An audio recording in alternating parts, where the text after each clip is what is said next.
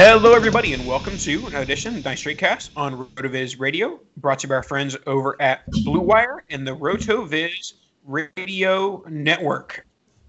I am your host, Nathan Powell, and I am joined by my lovely co-host, Dan. But I have to say, by the time you're listening to this, the free agency tampering window is in the books, Dan. So by the time you're listening to this, teams can sign players. I saw team Twitter accounts complaining that Schefter can tweet out news, but the teams can't tweet out news until Wednesday. But by the time you're listening to this, it will be Wednesday or Thursday, and teams will be tweeting out their signings. So I think the goal is Nathan and I are going to tamper as much as humanly possible tonight to make sure that it's all about our systems, and then we have official news come Wednesday/Thursday whenever this pod hits your ears. But we're going to talk about all the important ones that have happened and some of the important ones that haven't happened yet. For sure. Mostly ones that have, and maybe sprinkle in some haven'ts. But we will start off with we'll basically be going in Dynasty sequential order. So by the end of the podcast, you'll want to turn it off. First, we have one Corey Davis, the biggest fish to fall in the Dynasty atmosphere so far in the offseason, signing with the New York Jets, possibly a new quarterback in New York with Zach Wilson or Justin Fields or Deshaun Watson. So Corey Davis is kind of going to situation unknown, that he's probably the wide receiver one there, and he's probably going to have a new quarterback. So what are your thoughts on Davis immediately? My knee-jerk reaction was, there are worse spots, but it wasn't like my dream Corey Davis landing spot.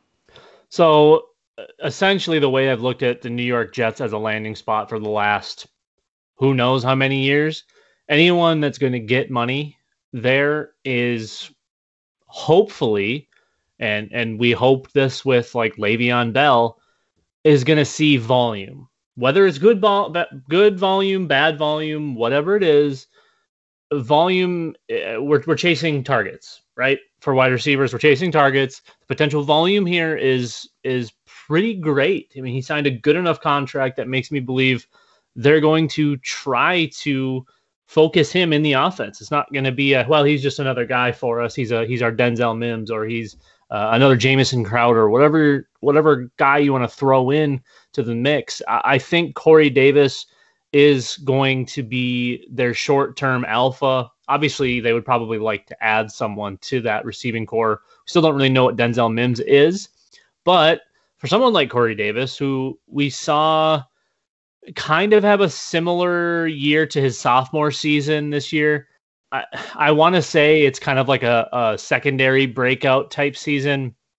In 2018, he was essentially the guy that we saw this year. He had a little bit more volume, was a little less efficient, but still hasn't been a big yak guy, not a huge touchdown guy, but that offense thrives on the run. So we haven't really seen Corey Davis in a pass-happy or pass-friendly team on an offense. So this one, it could be good. I guess it depends on, A, who's the quarterback, and B, what other pieces do they fill in around him. Now, if it's Justin Fields throwing him the ball, I'm ecstatic. If it's Deshaun Watson throwing him the ball, I'm ecstatic.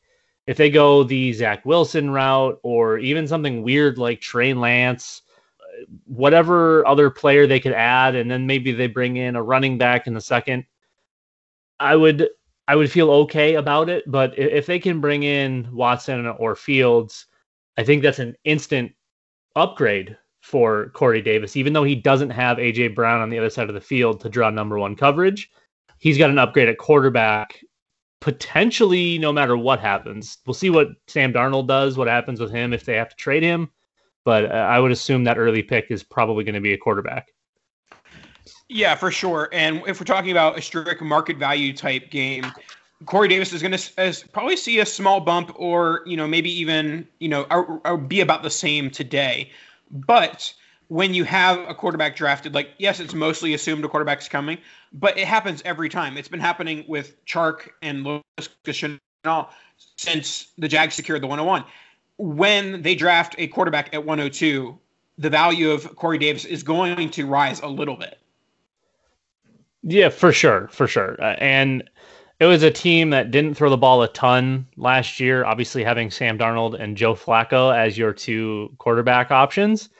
It's probably not going to lean on the pass a ton, throwing, I think, one of the few teams to throw fewer than 500 times on the whole season.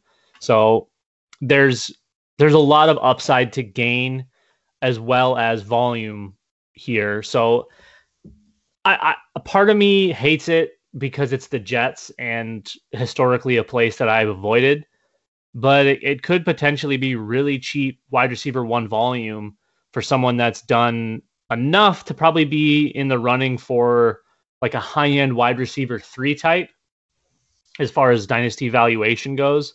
So I think before I really plant my flag here, I'd like to know who's playing quarterback for the Jets, because Corey Davis isn't QB proof. And if it's Sam Darnold, we could be in a world of hurt. We could, but I think Sam Darnold is the least likely of the outcomes of, I think that they're going to, at the very least, invest in a quarterback on day 2. But I think in all likelihood, there's a quarterback going 102, or they're getting an absolute haul and saying, okay, we're tanking for 2022, trying to get, basically the number 1 pick. But in that scenario, Davis gets lots of targets, high passing volume. So I think that we talked a lot about, ceilings and floors with Robinson and guys like that. I think Davis is a high floor here. The ceiling might be capped until they get a better quarterback. Yeah, and he's probably not going to be that 140 target guy that you're seeing, a lot of teams having in their alphas. His ceiling's probably in that 120 to 125 target range. Feels like that's probably what he's most suitable to get. But, they could go crazy. They're going to be losing essentially every game anyways. If they trend towards being pass happy, we could see 140 targets like we saw with Allen Robinson in those horrid Jacksonville years. And I will say, going back to our range of outcomes app that we talked about a little bit a few weeks ago, we have, I'm looking at Corey Davis' range of outcomes for 2021. His 2 most likely outcomes are about 14 points per game or 16 to 17 points per game. That is a lot higher than I was expecting. Like we talked about, the range of outcomes app does not account for, the situation, but it does account for how well they've played throughout their career / in the last 2 years. And so Davis has played well enough in the last 2 years that his projections show he could be between a 14 to 17 point, guy this upcoming season. Oh, for sure. Yeah. I don't think that's out of the realm of possibilities. I'm more worried just about the offense as a whole and what that's going to mean for defenses essentially focusing him. And let's hit on Mims before we move on to the next thing. I was never a huge Mims guy. I think he's a fine flyer, but he's always been valued higher than a flyer. Like, he's being valued basically around that late first, early second range. And I think that might decrease with the Davis signing. But I'm still not a huge Mims guy. So where are you on Mims? Do you think this is a buying opportunity? Do you think he's just a guy? What are your thoughts on him? I think if you believe in the talent, it's obviously a really great time to buy Mims. For me, he just always kind of seems more like a red zone guy. I never was in on all of the hype. I was actually fading him pretty hard when most people were relatively high on him. You could get something you could end up with a Mike Evans type where just kind of eternally hated, but has the big playability and the huge red zone upside.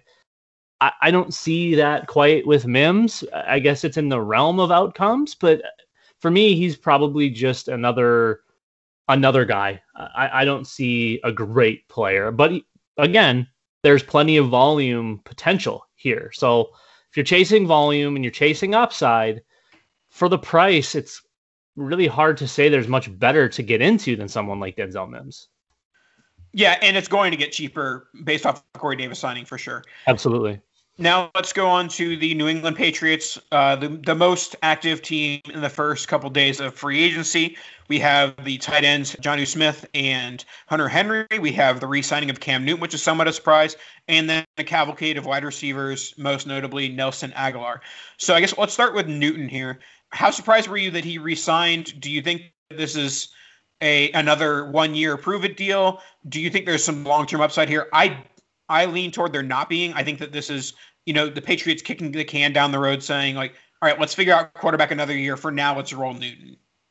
Yeah, I think he's at best a bridge to whatever the future is. I think Belichick's had enough time losing here. He's not used to this and doesn't like it, obviously. So they pulled out a new trick that we haven't seen yet and decided to spend a whole ton of money in free agency. Obviously, bringing back Cam, who I don't think is dead, but I also don't think we're ever seeing 2015 Cam Newton again. I think we all know that ship has sailed, right? But he's good enough to still patrol an offense. The first couple of weeks before he got COVID, he was at least average and possibly above average. Yeah, there was the Sunday night game against the Seahawks where, like, are the Patriots one of the best teams in the NFL? and then after Cam got, COVID, it was pretty much over. So going to the tight ends, Hunter Henry, Jonnu Smith, everyone was doing their Jonnu Smith dance party when he signed, and that was quickly deflated by the signing of Hunter Henry. I know it's, cliche to say I want nothing to do with this team. I want nothing to do with this position, especially particularly in redraft, but even in Dynasty, I have no interest in having these guys on my Dynasty team. I'll maybe take a stab on Jonnu if everyone is saying, okay, Hunter Henry is on the team, so Jonnu's dead. Like, I'll take like a free Jonnu, but he's not going to be free. He's still going to be like, okay, well, now they're the two tight end. It's Aaron Hernandez, Robert Gronkowski. So I'm going to be out on both these guys at their values, which are going to be low-end tight end ones. So I've pretty much always been out on Hunter Henry, and it may have been a mistake in 2016/2017 where he probably looked like he could be the next big thing. Post 2018, following the major injury, different guy. I mean, he's fine. He's a whatever tight end, I guess. Jonnu, I think, and for reference, so everyone's aware, so we're not playing any favoritism, New England gave these guys the exact same contract. One got a 4-year, one got a 3-year. They're both for $12.5 million a year on average. They're the same contract. They don't favor one to the other. But there is some precedent for a 2 tight end offense here. We know that. Where does Cam thrive, Nathan, in his passing game? The short passing game. And who, now this could be a stretch, but who in this offense that they recently acquired excels in the short to intermediate passing game? I mean, they both do, but I would say Jonnu, I guess. No, they both do. They absolutely both do. I think Jonnu is a far superior player to Hunter Henry in 2021. If this was 2017 and we could fast forward, I probably would have said it's Hunter Henry, and it's probably not close. I'm looking forward to this 2 tight end personnel because they're going to roll it and they're going to be very good at it. Cam can produce in that range. Jonnu's a playmaker. Hunter Henry's more your Greg Olsen type, late career Greg Olsen. I feel like I get the same vibes from that. Jonnu to me is you can plug him in anywhere and he can make those plays. He's special after the catch, and Hunter Henry is just, he's a solid receiver. He's not going to blow your doors off. He's not going to, shake you down and juke you and spin move you, but he's good enough. This offense is going to put up fantasy numbers at the tight end position. Now, how many looks they give to the 17 running backs they'll end up having on this opening day roster, we'll see. What Cam does on the ground with his legs, we'll see. But through the air, the offense is going to run through these guys. I'm standing by that because there's precedent for it. Yeah, I struggle to find where the dynasty value is there. I do think we'll move on to the wide receivers of the Patriots. We'll run through the Patriots one by one here. I don't hate this for Nelson Aguilar. I think that he is a guy who, with volume, can be a okay fantasy asset. He showed it in Las Vegas last year, and he's going to get that outside of a N'Keal Harry breakout, who has been on the trade rumor block for the last few days. Outside of N'Keal Harry breakout, Nelson Aguilar is going to get 8 to 10 targets a game in that Cam Newton offense. Now you might debate, can Cam Newton pass at 25 yards, which is where most of Nelson Aguilar's points were on the deep ball last year. So With Aguilar, I think he's going to be one of those guys who his points are cheaper than they're worth. Classic guy where you can trade for him, you can start him, and he's not going to cost you that much. So it's not pretty, but I think that Aguilar could be a nice value in this offense. Yeah, if we're talking strictly on the value front, Aguilar probably has the most upside to price ratio, which probably should be a metric we use in Dynasty, upside relative to price. If there's some way to basically, I mean every week I talk about a guy who's cheaper than their points. Keenan Allen, classic, cheaper than his points. When you find those guys, you talk about having the sexy Dynasty roster. When you have the cheaper than their points guys, your roster won't be sexy, but they'll be scoring points. Absolutely. So, I mean, what do you think this means for N'Keal Harry, for Jacoby Myers, Damiere Byrd? I mean, are we done with the wide receivers in this offense and rotating into the tight ends, or do we think it's not going to be as much the tight ends and we still want a piece of the wide receivers? I just said I don't want Jonnu or Henry, but if I'm saying, okay, who's going to lead the team in receiving, I'm going to rank it probably Henry, Aguilar, Jonnu. Okay. Yeah, and I mean, I think all the listeners are aware that we hate tight ends. I just don't see how those guys come out of, assuming health across the board, I don't know how they come out of 2021 not being the leading receivers. The tight ends. Yes. Yeah, for sure. And then as far as the other guys, I couldn't think of a name and went with Damiere Byrd as a buy last week. I still think that he's a guy who's cheaper than his points. N'Keal Harry, I'm hoping he gets traded because I don't think that he's going to succeed in a Belichick offense. So, yeah, I mean, and Jacoby Myers, he's just a guy. So, yeah, if there's a guy I'm buying in this Patriot offense, it's Aguilar, but none of it's pretty. Well, I get to continue buying Jonnu, even though I hate tight ends. I really like Jonnu, and the Hunter Henry signing has returned his price back to palatable. So I can do my favorite thing in the world and buy a tight end. There we go. Let's move on to another team that has been active mostly on late day one, early day two of free agency, and it is the Jacksonville Jaguars. Talked about him earlier, number one pick, Trevor Lawrence coming in. Some value there, and now we're adding two wide receivers, Marvin Jones and Philip Dorsett, and Urban Meyer signs his one-time college running back, Carlos Hyde. We'll start with Hyde here. Everyone's saying the Hyde signing is great news for James Robinson because that means they're not bringing in real competition for James Robinson. I wouldn't go that far. And even if they don't, even if it's just James Robinson and Carlos Hyde's going to eat into James Robinson work. No matter how much we hate it as a fantasy Twitter, Hyde's going to get, 5 to 6 carries, and Robinson will go from 18 carries to like 14. Just it's the annual who's Carlos Hyde going to ruin this year? We've been doing it for 3 years now. I mean, I think it's pretty clear that James Robinson is the 1A there, but again... I mean, no, he's not just the 1A. He's the one. He's the one. Well, I mean, Carlos Hyde, he's done this. Yeah, he's 31 or whatever he is, but any team he's been to, he's gotten somewhat meaningful carries. He's already been on Jacksonville for, I think he played, 6 games in Jacksonville in 2018 or something like that? Yeah. So...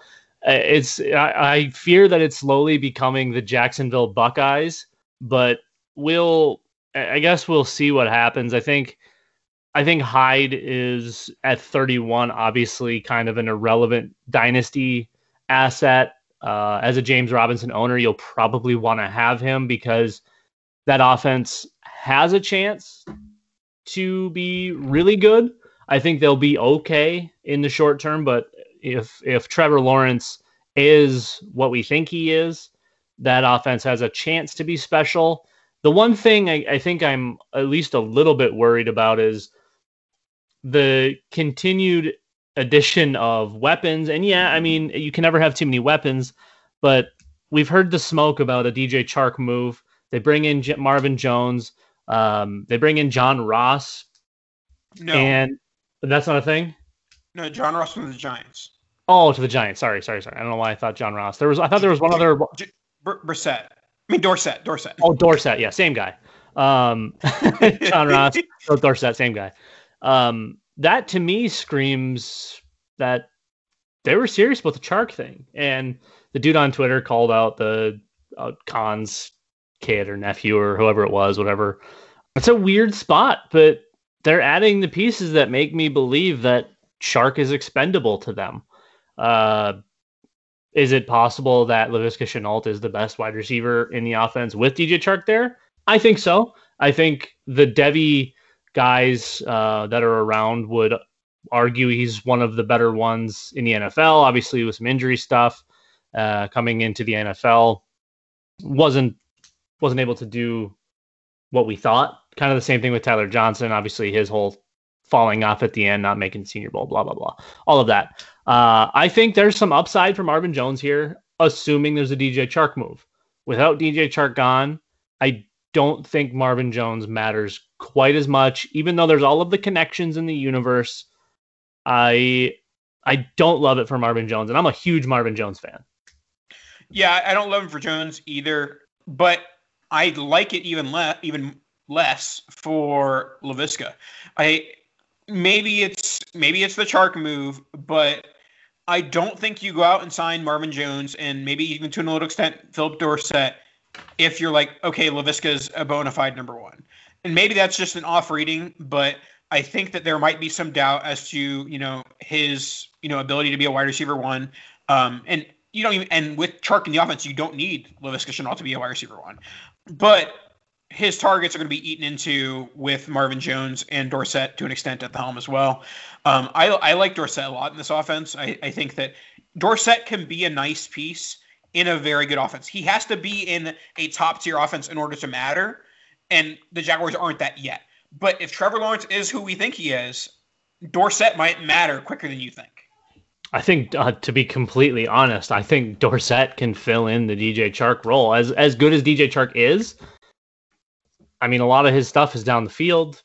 What does Dorsett do best? I think Viska is probably going to end up thriving in that slot role more than being outside expecting 50-50 stuff. But I guess we'll see. I think we're probably reading into it too much, and the goal of all of this is just to surround Trevor Lawrence with as much as possible. Bring in some good veterans that are going to help a young core out. Marvin Jones has been a great pro. Carlos Hyde has seen it all, been everywhere, done everything. That's really good for a running back room. That's really good for a wide receiver room.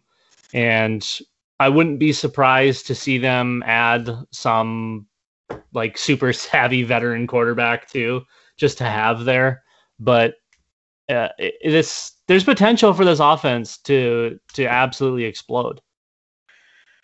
All right. Before we head into our latter half of the show, talking some quarterbacks, let's hear from ourselves over at RotoViz. Hey, RotoViz radio listener. This is Curtis Patrick from the Dynasty Command Center podcast, and I've got a special deal for you today. Go to rotoviz.com, click the subscribe button, put the 12-month subscription in your cart, and use promo code RVRadio2021. That's RVRadio2021, and you're going to save 10%. Taking advantage of this deal, getting your hands on what's included in the package is the best way to enhance your performance this year. So go to rotoviz.com and subscribe now. That's right, folks. Get your promo code RVRadio2021 for 10% discount. Get all your content and tools.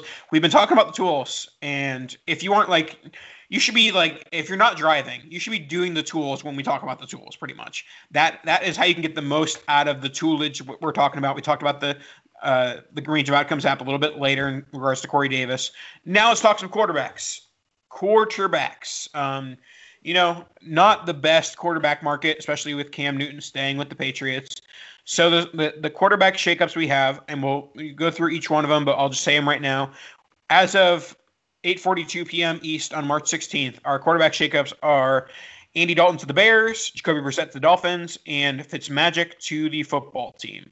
Let's start off with the Bears. The biggest takeaway from Andy Dalton to the Bears is that they're out of the Russell Wilson sweepstakes, or that there are no Russell Wilson sweepstakes, because the Bears have told, Schefter and whatnot that, yeah, the Seahawks said they're not moving him, so we signed Andy Dalton. The Bears having a playoff pick aren't exactly in position to pick a quarterback, but signing Andy Dalton basically means they're drafting a quarterback. Yeah, and it could also mean that they end up reaching for one of the second or third tier quarterbacks that they really like right, for like some reason. Trask or Mac Jones, basically.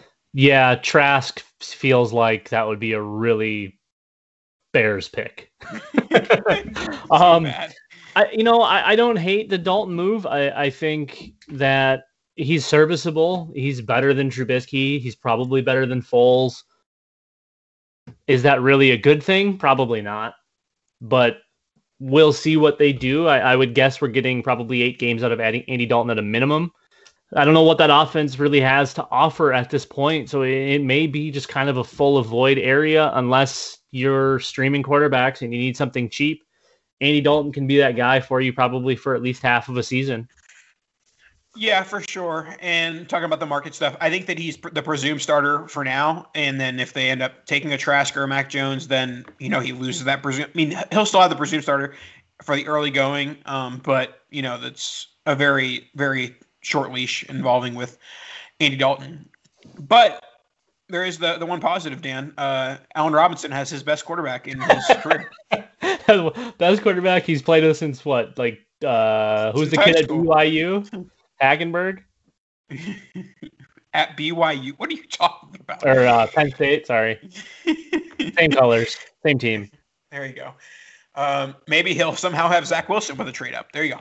I was just looking at Zach Wilson's page, which is why I said BYU. There we go. Now let's go to Jacoby Brissett. I like this signing a lot. I think that Brissett is one of the better backups in the NFL, and he's one of the better backups, but I don't think that, I know it's different sitting behind Tua versus sitting behind Rivers, but he sat behind Phillip Rivers very quietly. He was like, all right, do what you got to do, Phillip. And Fitzpatrick was not a do what you got to do kind of guy. He was like, I want to be starting. I want to be playing at all times. He was mad when they benched him for Tua. I think that Brissett is a viable guy to come in if they need in Miami, but also isn't going to threaten the job of Tua. And he's not even the type of guy that, he comes in relief and then he lights the world on fire. Like, he's not going to get that hot. He is just good enough to be a backup, a guy who you can count on if you have an injury, a guy you can count on if it's absolutely necessary, but he's not like a closer like Fitzpatrick was. What's strange is I think we've had this conversation twice so far on the podcast in the history of the podcast. The first time would probably have been 2017 when Jacoby Brissett was a thing. We said, hey, he can be a thing. He can be good. And he played okay. Didn't have a lot of touchdowns, but didn't turn the ball over a lot either. And then we had it again 2 years later. And if you believe in the laws of doubles or evens or whatever, if it was 2017 that we had the first conversation, and then 2019 we had the second conversation, and it's 2021 now, and we're having a third conversation. Each other time, Jacoby Brissett played at least 15 games. Oh, please don't tell me that. Nathan?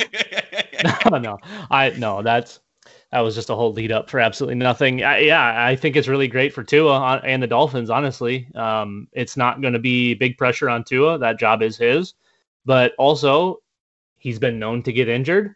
If he happens to get injured, the Dolphins aren't completely screwed because I think they're actually a good enough team where they can compete still without Tua. I think they can continue to move the ball down the field if it happens to be Brissett for a game or two. Yeah, I was talking with a couple of friends of mine, and it's not often in a rebuild that the team surpasses the quarterback that is being built around. So the Dolphins are so good as a team that Tua was holding them back in his development. If he was on the Bengals, and like, okay, he's learning on the job. He's doing what he's supposed to be doing. But because the Dolphins were good, that kind of negated the good Tua was doing. It was like, oh, well, he's holding back how good that team is. Yeah, he's still in development. I mean, he was never a polished prospect. We saw all of the upside. We saw all of the potential. We saw even a lot of the negatives. And we still see some of the negatives in the NFL now with Tua. But there's still so much upside that if he can even reach portions of it, in the 2021 season. I think this Dolphins team could really surprise a lot of people. And I don't know that they're really going to press the Bills for the AFC East, but I think they can start to. That's one of those games, when teams see them, that there's no rollover anymore. It's not what the Dolphins were for the last few years. It's not what they're definitely not the Jets. So, and yeah, they still have money to spend. They're in the conversations with Juju and Galladay. And they still have the number 3 overall pick, which they'll presumably use on Penei Sewell or possibly Jamar Chase. If it's Jamar Chase, pants are removed. Well, another man who makes both men and women take off their pants. It is one Ryan Fitzpatrick. He went to Harvard, and now he is playing for the Washington football team. This is a year too late. Honestly, I'll put this out there.